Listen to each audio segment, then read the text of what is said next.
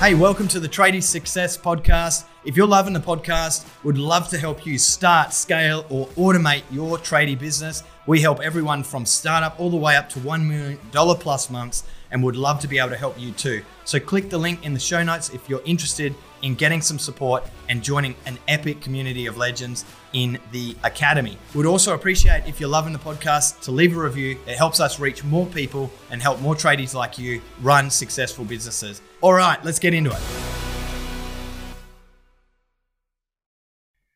Hey everyone, welcome to the Tradie Success Podcast. I'm here with Nick Williams from Precision Electrical, one of our peak performers, and super pumped to be jumping in today and talking around elevating the perception of tradespeople everywhere. In case you guys haven't heard before in the podcast, that is our mission at the Academy, and we are doing everything we can to upskill business owners to be able to get out there, train their staff better, and produce better tradespeople all in all, and raise the perception of the general public of what it means to become a tradesman. But Nick is all on board with this. He said that's pretty much why he got into business as well. So when he heard that, he was all over it. But I'd love to hear from you, Nick. Like, what's driving you to elevate the perception of tradespeople everywhere as well? Yeah, look, like when I was working for other people and doing my apprenticeship and everything else, I could just see that there was a gap sort of missing. The service just wasn't quite there. Like, people knew what they were doing, they knew how to do their jobs properly. They go in, they do the job, and then they leave. And there was no after service, there was no building relationships. There was like a one and done thing just too often. That's not what I wanted to do. Yeah, it's pretty much everyone that I've ever hired initially has come from a company where the mentality was just go in and do the job you've been given, and that's the mindset, and to go in there and, there's no training around how to really impress the person you're working with or how to provide extra value to them. So you obviously saw that as well. What was some of the things that helped you identify that was something you wanted to do, like raise the perception? What did you start to do yourself when you were working for other people? Well, I actually moved from Sydney out to Charleville to do my apprenticeship. I wanted a bit more of a wider range of experience and whatnot, and it soon became apparent that like people just like having a chat out in the country. And it wasn't something that just happened in the city at all. Like, people were just so quick to get in, get out. Whereas, taking that time to actually talk to people and get to know them, and they just seem to make a huge difference with work going forward. Like, if there was ever any issues with work, you alleviated half your problems because you had a relationship built. Ongoing work, again, you had that relationship built with people, so they were constantly calling you back, and it was always, hey Nick, can we do this? Or hey Nick, can we do that? Not like, hey, ringing up another Sparky every time and trying to figure out what they needed. Yeah, I love sharing that that thought process of like, the more that you spend with someone, the more value they've received from you, and therefore the more they're likely to remember who you are as well. And if you can connect on a deeper level rather than just coming in, doing the job and leaving without building a relationship while you're there, people won't even remember the name of the company, let alone who you were that came out as the tradesperson. So super interesting. All right, man. So we'll talk more about that throughout the session, but I'd love to just jump in and find out more about you. So you said you moved to Sydney to do your apprenticeship. What else happened as you progressed? I moved from Sydney out to Charleville to do my apprenticeship. Right. It was a big step. We thought, like, being a mature age, I wouldn't be able to do it on the wages that were going to sort of be offered, in the city and in Sydney, and that, especially with the cost of living. So I moved up to Charleville about 3 months before the rest of the family, make sure it was all going to work. They moved up, bought a house, did an apprenticeship with a pretty cool guy out there. He just did absolutely everything. He did everything himself too. Hated subbing stuff out. So it was a really good grounding, learning from him. Solar, electrical, air conditioning, and then we built our own trailers. With everything that needed to be done, we did ourselves. Yeah, right. Like, it was great. That's a good apprenticeship. Yeah. Yeah, pretty handy. Cool. So moving out to the country, man, that's massive. And what, you had a family with kids, did you, when you were mature age going out there? Yep. Man, massive move. Yeah, I had two young girls at the time. Yep. And so you went out, you did your first 3 months as a mature age. How old were you when you started your apprenticeship? I think I was like 20, well, I must have been about 28, 27, 28, something like that. Yep. Yep. Cool. And so you started your apprenticeship at 28. How old are you now? 33.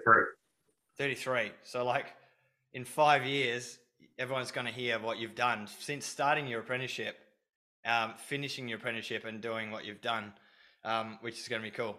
Oh, that's awesome, dude. What were you doing before the apprenticeship in the electrical industry? Nothing in the electrical industry. So it was a complete from scratch, moved out. So I'd done a bit of work on cattle stations when I was younger and did a 5-year stint in the army. Yeah. Just gave me a bit of a good grounding. And then it was, just completely fresh. Just rang up a mate out there one day and I'm like, oh, how hard is it to get working out there? I'm sick of being in Sydney. He's like, come do an apprenticeship. No way. Starting me off. Yeah, cool. What's it like in the army, man? What was that like for you? Yeah, it's good.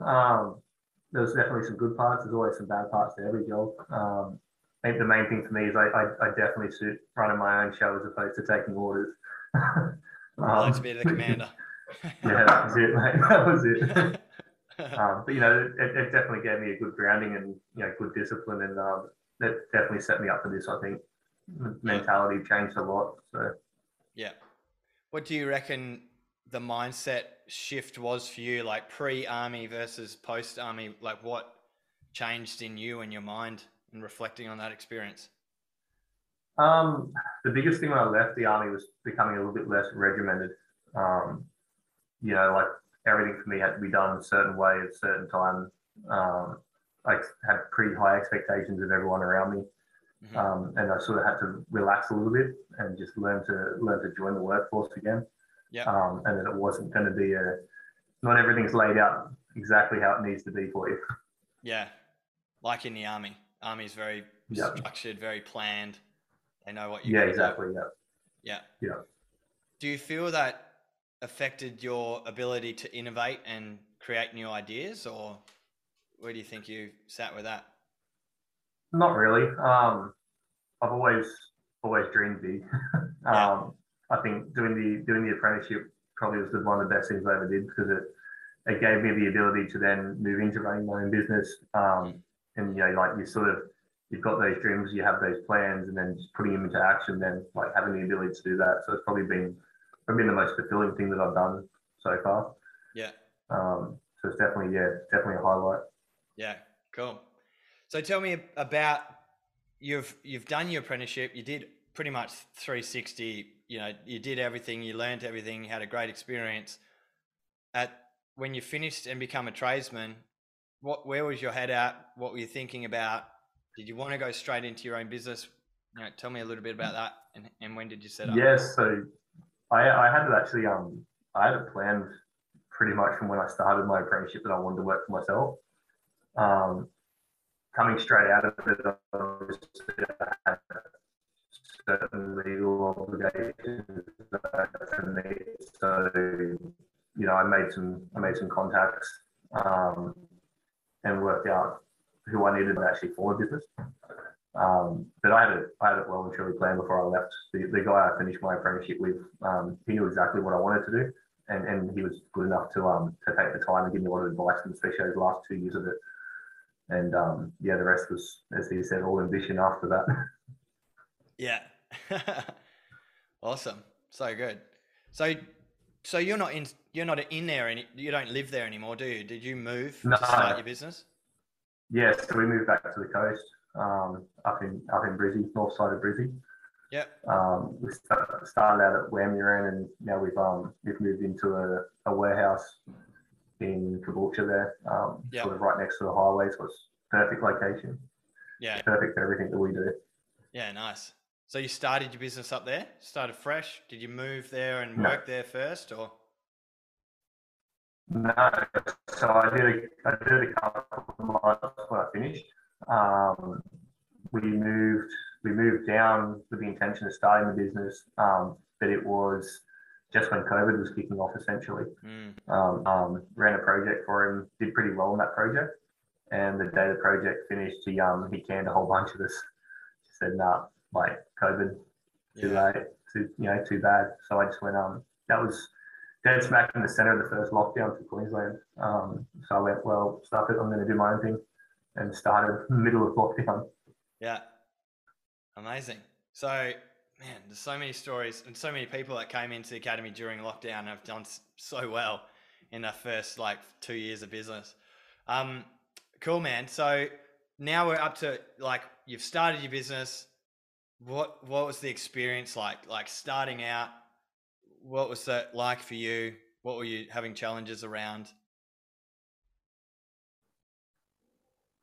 It was pretty.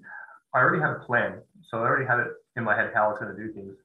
And I've always had the ability to talk to people, which I think that a lot of guys struggle with, especially when they're first starting out. So I went and bought the car, set the car up. I had a fair bit of tools and equipment already because I've been planning it for quite a while.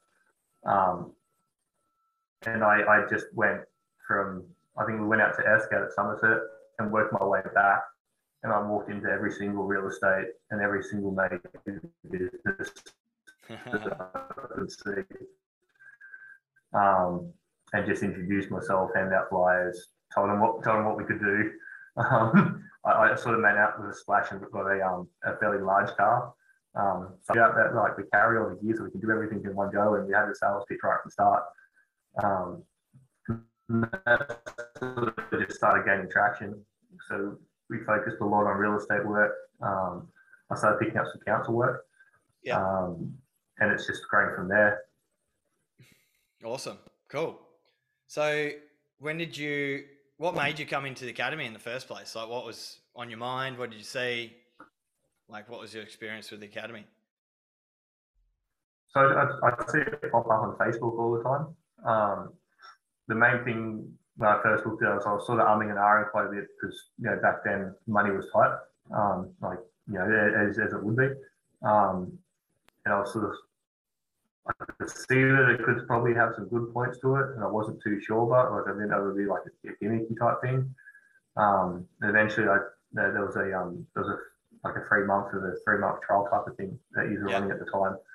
I thought I don't know everything. It'd be handy to get a bit of a hand and see what this is about.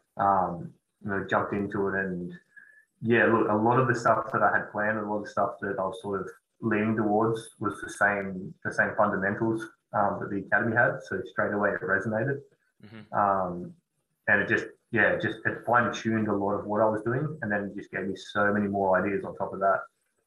Stuff that we've followed outright, and other stuff that tweaked a little bit to sort of match what we're doing. But just the support, the knowledge base that when you combine everyone and the coaches, it just sort of all fit perfectly for us and what we needed at the time. Yeah, 100%. Cool, man. Hey, we have currently got a bunch of incubator guys finishing up, and this is something that comes up all the time where they do incubator, which is our 12-week program, the incubation period for peak performers. And it is so intense, the information. It's just like every week there's just lots of information. It's about filling your mind with all these ideas. So they get to the end and they're like, oh, I think I'm just going to wait a little while and implement the strategies that I've learnt in incubator, not realizing how much we do in peak performers to help with that and assist with that and implement during the peak performers journey. What would you say to those guys that are just finishing up now with incubator and who might be thinking there's so much I haven't done. I didn't have time to do incubator stuff. I'm just going to wait and implement that when I get a chance. Yeah, look, I had those same thoughts as well. Obviously, again, you got to make a decision when you get to that point. A lot of it comes down to your business and finances and what you're getting out of it and whatnot as well.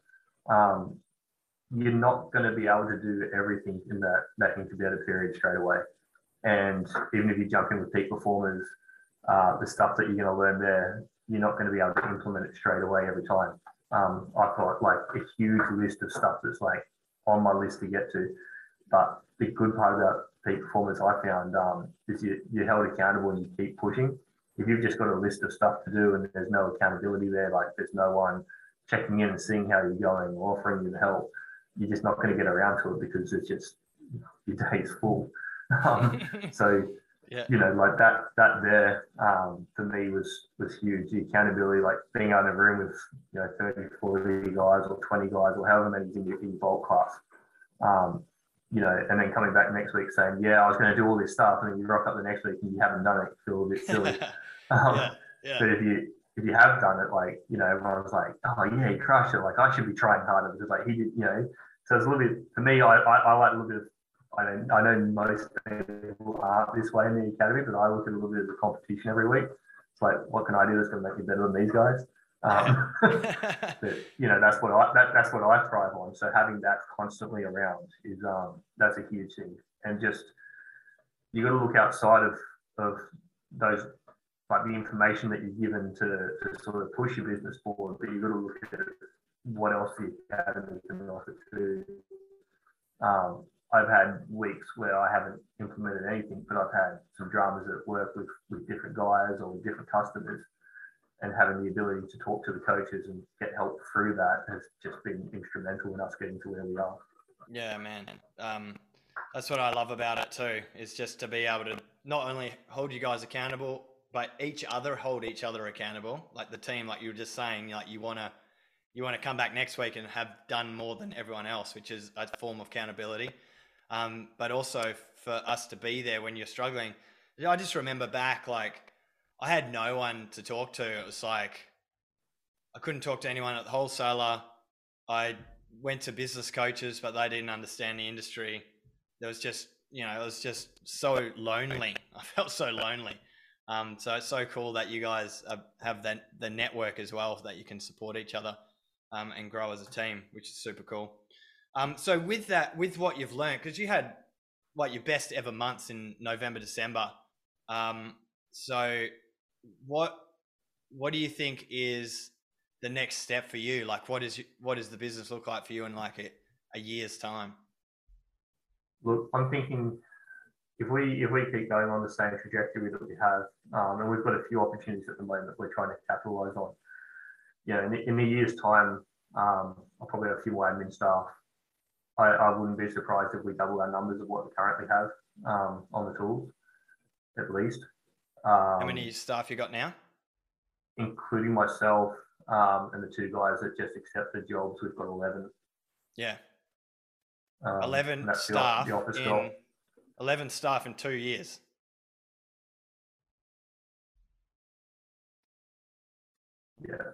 Yeah.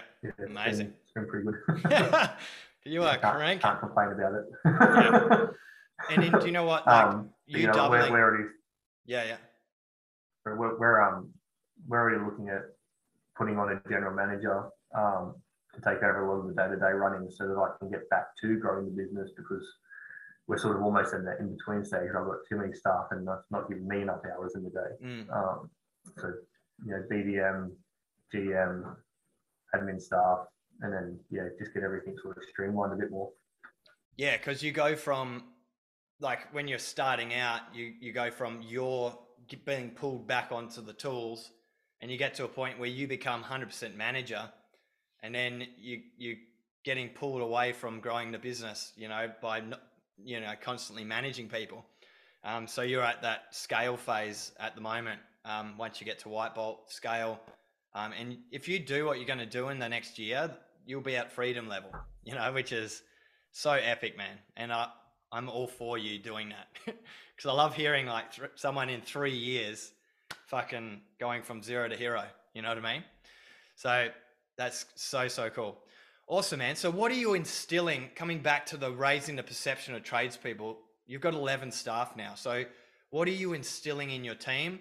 What is like the big thing that you try and get them to understand, so that they're out there customer facing and really blowing your customers away? what I say to the guys, and I say to them like, oh, I know it might sound a bit tacky, but like I want people that want to elevate the perception of the tradesman.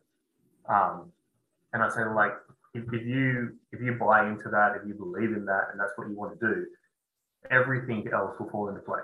You know, if that's your goal, your work's going to be good, your appearance is going to be good, your communication is going to improve. Like all of this stuff feeds into that one goal.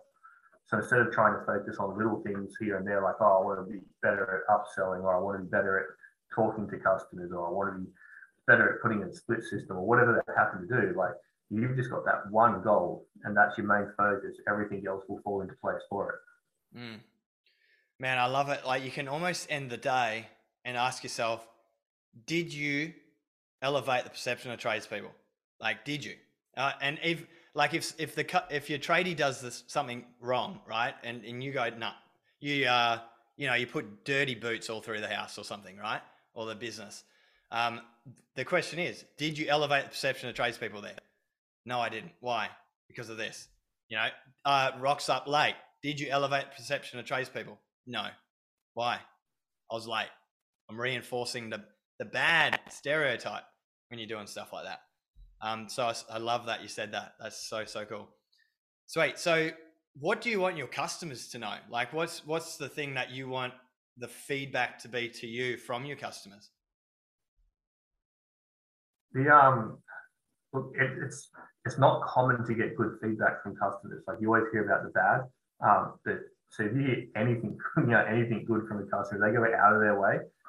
You're on the right path. So the things that I really like hearing, or like seeing is it's not so much the Google reviews and stuff like that. Because there's a lot of programs that you can use to sort of push people to doing that. But when someone picks up the phone or writes me a direct email saying, "Hey, I had these guys on site today.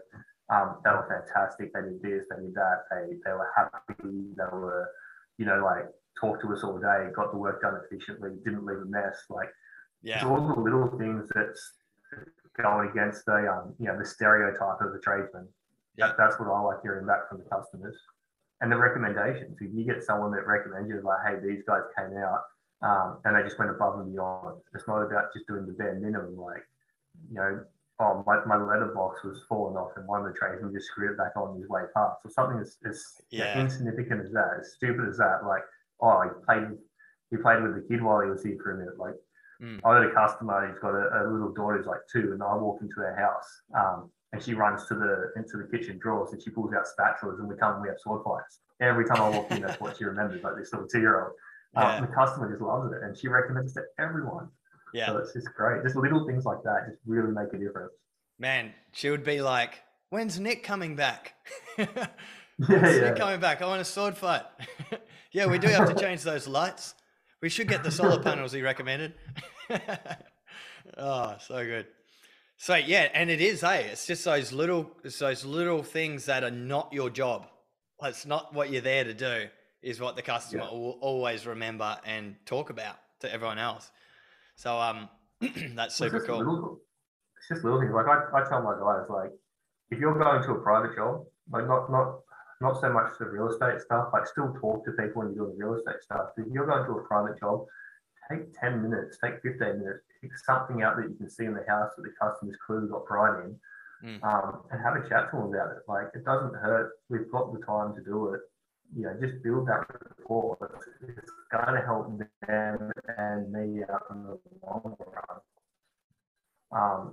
As the business owner, it's going to help my tradesmen as well on site. Yeah, I think if you build that relationship, then when it comes to recommending anything on site, it becomes just a friendly, hey, if I'm your friend now, right? We've built this relationship. We're now friendly with each other. If I was your mate, this is what I'd recommend.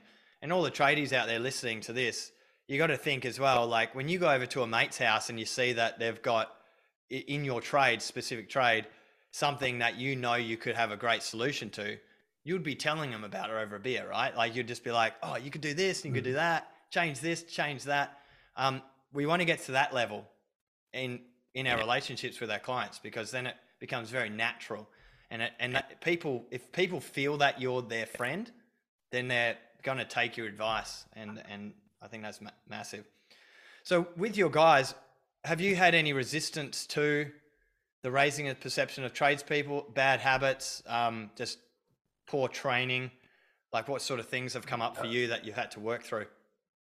Yeah, absolutely. One of the biggest hurdles I've had in the last year and a half is hiring staff. There's obviously a shortage of staff at the moment getting around. So we went through a stage of sort of desperation hiring, for lack of better words. Like I needed people, I needed bodies on the ground, we had work. And that was probably one of the worst things I did was hire guys. I was a bit like, we can work with him, he'll be all right. No. Yeah. Sometimes it's just guys that you can't and it's like we've hired a lot of stuff, but we've had to part ways with a lot of staff as well because they just they don't want to have that culture. They're used to showing up, being a number. The boss doesn't actually know who they are. They just collect their wage, hang out with the guys at work, and go home at the end of the day. And that's 100% not what we're about. So that's probably the biggest hurdle is trying to build that company culture, that what we're after, and also trying to get the new guys to buy into it as well when they come on board. Yeah, cool. So, what are the sort of things that you're looking for during that phase of hiring now through having to hire and fire? What are some of the things that you do to make sure that you're hiring a person that's going to elevate the perception of tradespeople everywhere? Yeah, so look, for me, appearance is a big one. If a guy comes in and he takes pride in himself when he walks in, that's always a good sign. That's a good start. I always like to ask guys, what's important to you outside of the money? And you can pick up a lot from what the response generally is. Like that's communication or family time or whatever it happens to be. That's a big one. I like to talk to guys and see if they get excited while they're talking. Like you get me talking about the business and everything else. Like you can't shut me up. I guess I love it. I get excited by it. Yeah. Like if I see a guy and he's talking about jobs that he's done and he's getting really animated and really happy and excited and bouncy about being there, he actually like what he's doing. Which is a huge one. That's big for me. Yeah, I think that's really important, making sure that you get them to speak openly about what excites them and let them talk. I see a lot of interviews play out. I used to actually do a ghost interview sort of thing. I got people to record it. We worked through it and then would be like, okay, cool. So you pretty much talked the whole time about you and the role, and you didn't give them a chance to talk at all. Therefore, you know nothing about them. So it's really important when we're interviewing this that we, like you said, just ask the right questions and just let them speak. Let them show their passion. Let them show their personality. So yeah, that's super cool. What's some of the things that you had to deal with? Yeah. I said there's one question I do ask in an interview that sort of takes people a little bit off guard. I always ask it in a weird way to start with, and then I explain why I asked the question. I say to them, "What are you better at than me?" And they sort of always look at you. They always look at you, and I'm like, "No, it's a question," because I've always had this theory that, especially as the boss, everyone looks at you and expects you to know everything and have all the answers, and like I don't, and no one ever should. So you should always be hiring someone that's better at you than something, so that you can still learn and develop. And just getting that answer off guys that's always an interesting one. Yeah, I love that. On that though, do you know what, that one thing I love to do is to do my interview, and my interviews when I interview for people is like me asking them just a ton of questions and just being genuinely interested in them, allowing them to fully open up to me. And then I just go, okay, it's your turn to interview me now. Let's go. So you ask me the questions and you find out if this is a role for you. I think that's a real great way to like invite them to try and figure out what they're better at than you. Do you get any, just on that, do you get any funny answers to that question? Yeah, I interviewed an apprentice once, and one of the first things I was asking is like, what does he like to do outside of work? Because like if you can't have a conversation with someone during the day, it makes for a pretty long day. And he was telling me about like motorbikes and fishing and everything else. And I said, oh, like I'm a horrible fisherman. Like I can catch a whole bunch of blackfish when I go fishing, but that's about it. And I asked him right at the end of the day, like ended, I'm like, oh, what do you think you're better at than me? And he piped up straight away and goes fishing. Like, well, you were paying attention. He was listening. That's good. You can listen. You've got the job. That's all you need to be able to do as an apprentice is listen and take it Sense in. of humor. It's good. Yeah, sense of humor. Cool. Love that. Sweet, man.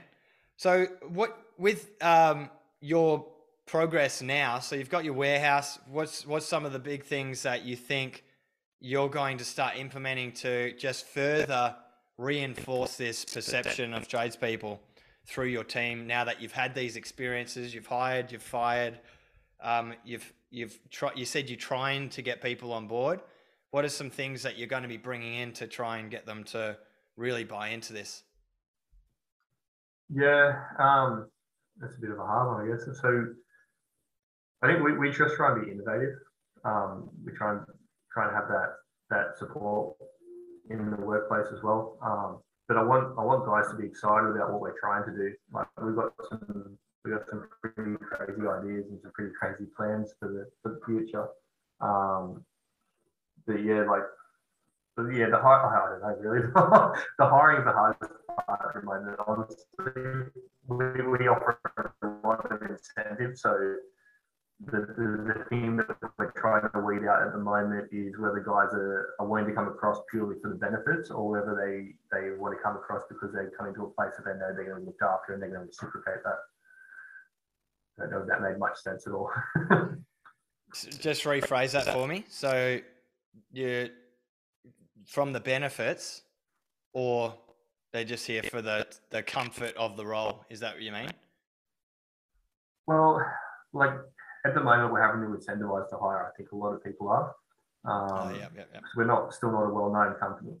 So I want guys that, yes, we're incentivizing, but I want them to come here. I don't want guys that are coming here purely because they see that they can get all this extra stuff. I want guys to come here and go, okay, he's giving us some extra stuff because he wants to look after us, and they want to reciprocate that back. They want to, for lack of better words, become a bit of a company man too and go, well, he's looking after us, so we want to do the right thing by him. That's the type of people that we're trying to find at the moment. Yep. How do you differentiate between the two, like people that are applying for jobs? How do you know that someone's not coming for the incentive or because they believe in what you're doing? I think we've got one guy at the moment that's coming across, and like he knew about the incentives, but he didn't ask about any of them. Like I asked him what drew him to the company and everything else. And it was location and a few other things. But I asked him about the incentives. I brought it up, and he didn't really have a lot to say on it.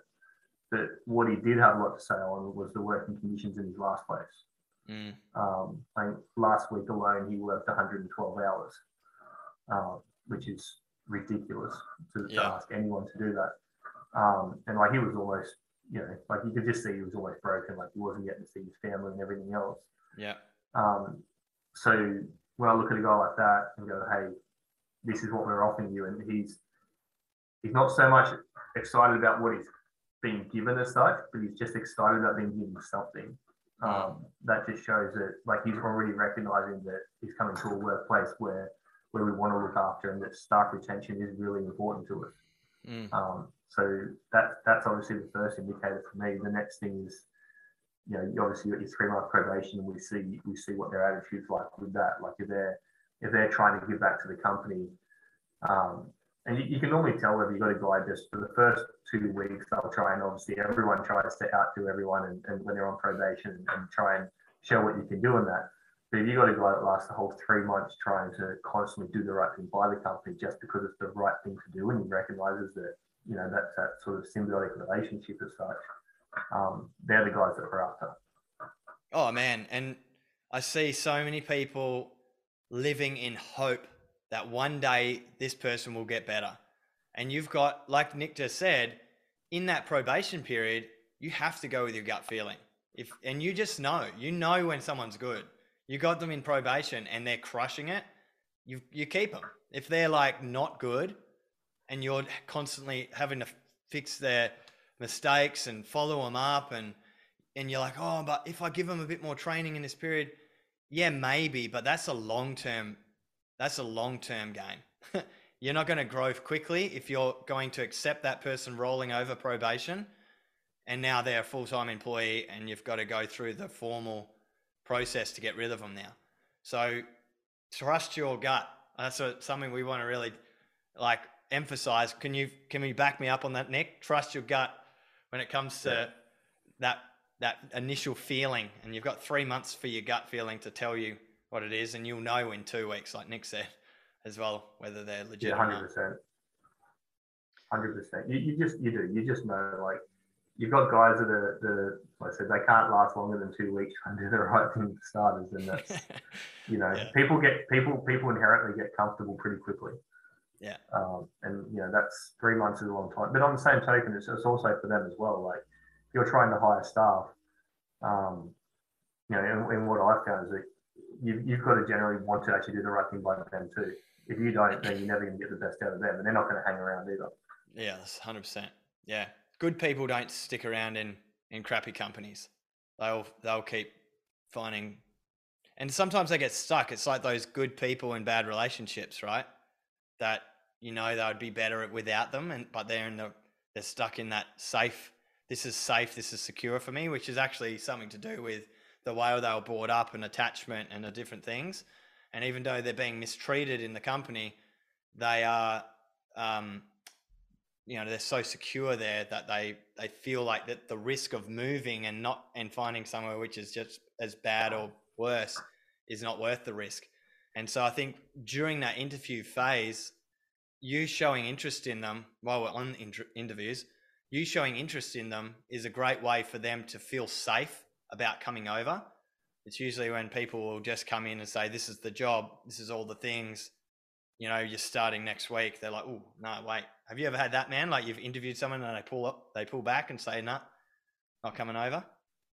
Yeah, look, I have. I had one guy that I thought sure was going to come over, and then it turned out that it was exactly what you just said. Like, he was just so afraid of making the jump from where he was that he just didn't want to risk it. And we had a good long chat. And there's some people like, it is what it is to them. Like, they just don't know, and they're comfortable, and especially if you've got responsibilities, family, mortgage, everything else, moving jobs is a big thing. Yeah. Yeah, it's massive. It's a risk to them as well. I think a lot of people forget that. But yeah, that's cool.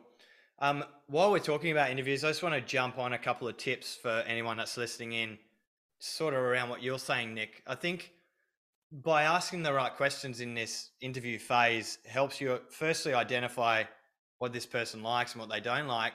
But when it comes to professionally understanding what they like, two questions that I always ask in every interview is, tell me about a memory that you remember of someone that said something that made you feel really bad. So you have someone that might say, oh, I worked my guts out for someone and then he called me unprofessional. And that stung me because I stand by the word that I'm professional, So that identified to me that I'm never going to say that they're unprofessional to them, because that's an instant burn. The other thing is, tell me about a time where someone, a coach, a previous business owner, your parents, a friend, said something that made you feel like ecstatic, and they'll tell you a thing that they said, that like a memory that they can recall that made them feel like that. Now how you sort of get a contrast of like, this is what they hate and this is what they love. So when it comes to encouraging that staff member and managing that staff member, what is that thing that they said that made you feel horrible, or that experience you had, and you just want to avoid that. You put that in there on the employee card. You make sure it's very clear, so no one in your management team goes and says that to them. And also, you want to really encourage them when you're talking about, man, I'm so stoked with what you did today. You were so professional.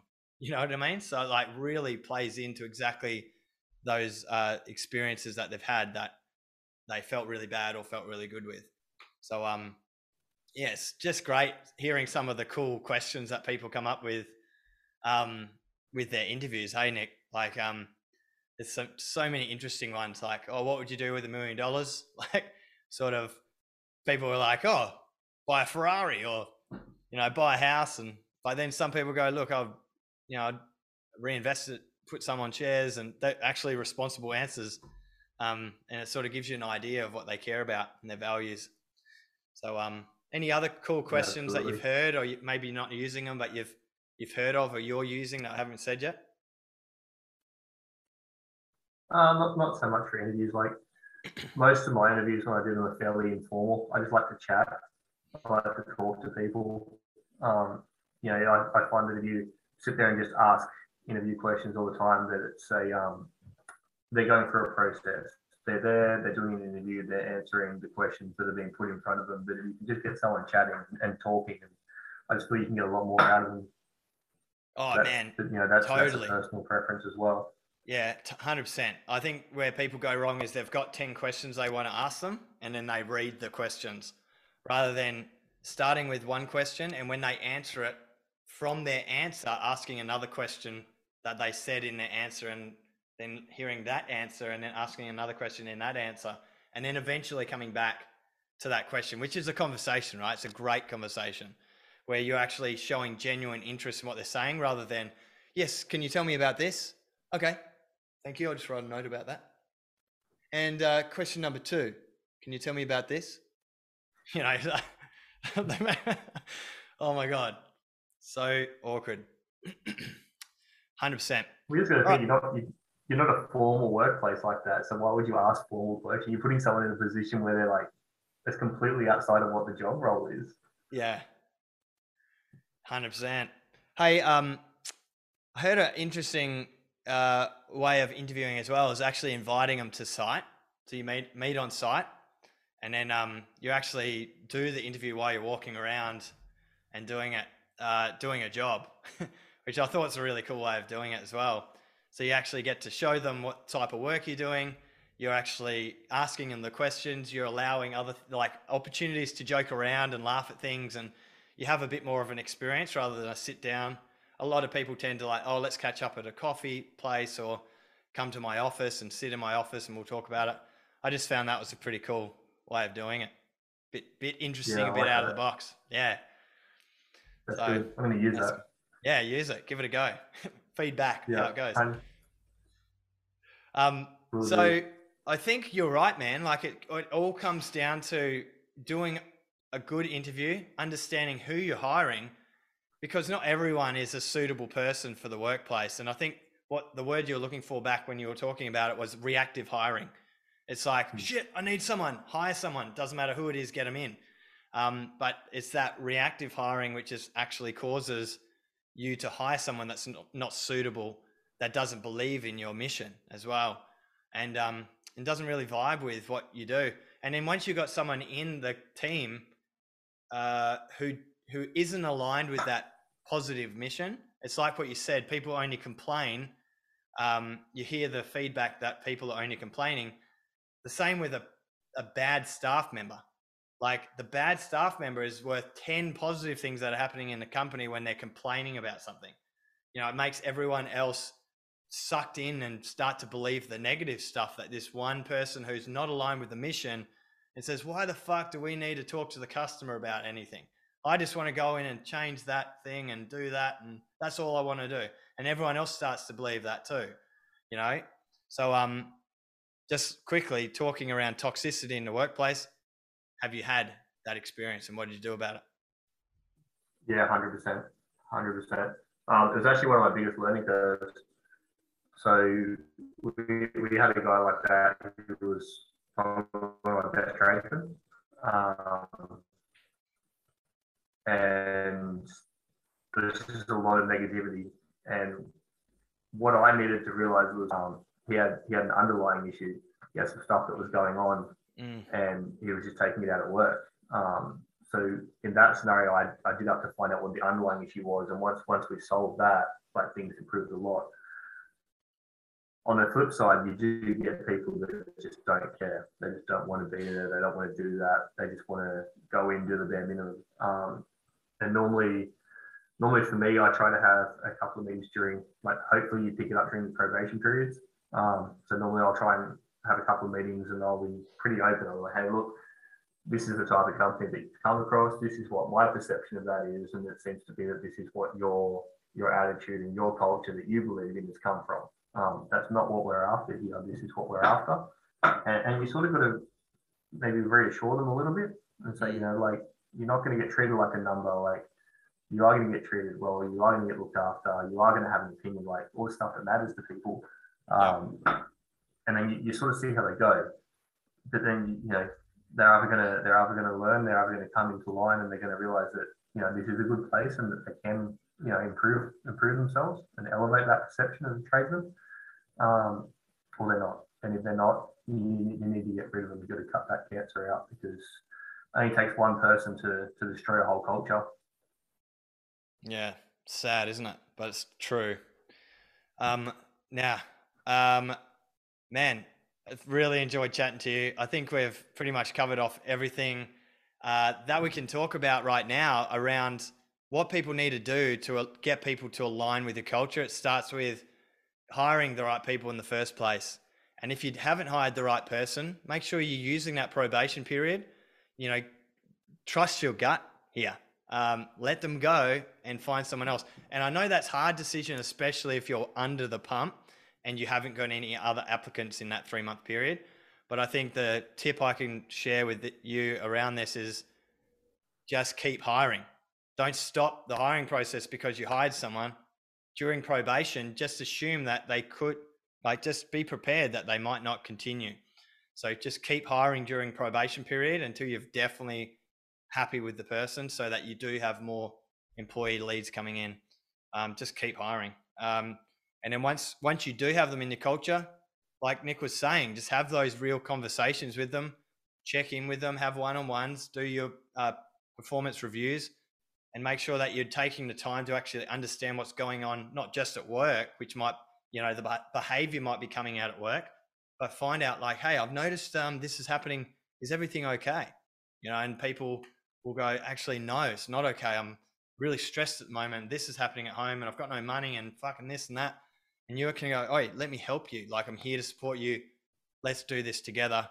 And I think once you've got the right people in your team, that will then, you know, radiate positivity back into the team, you know, fleshing out all of those toxic people. If you do have a toxic person in your culture, if things have gone sour and you've tried all of those things, don't hold back on starting the process of giving written warnings and final warning and letting them go the right way, because the sooner you get them out, what did you say, Nick? Cut the cancer out.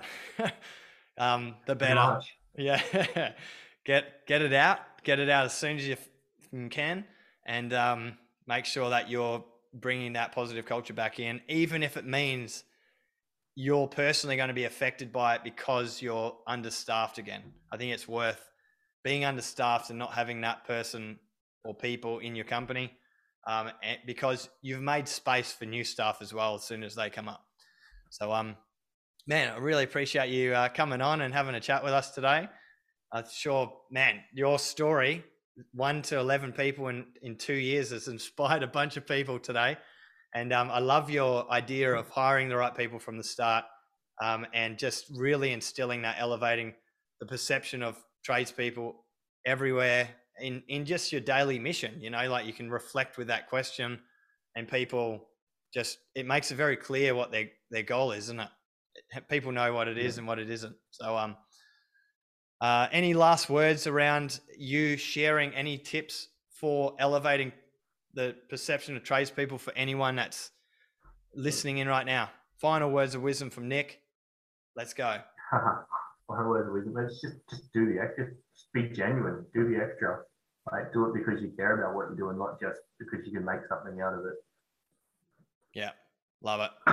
Awesome, man. Thanks again. Have a good one. We'll see you guys soon. So if you're loving the podcast, please share with your friends. Anyone that's thinking about starting a tradie business or got a large tradie business, we help everyone from startup all the way up to $1 million plus months. We'd love to help you too. And lastly, it would mean a lot if you could leave a review on the player that you're listening to this on. It helps us get it out there and help more tradies in business perform better and create better lives for themselves.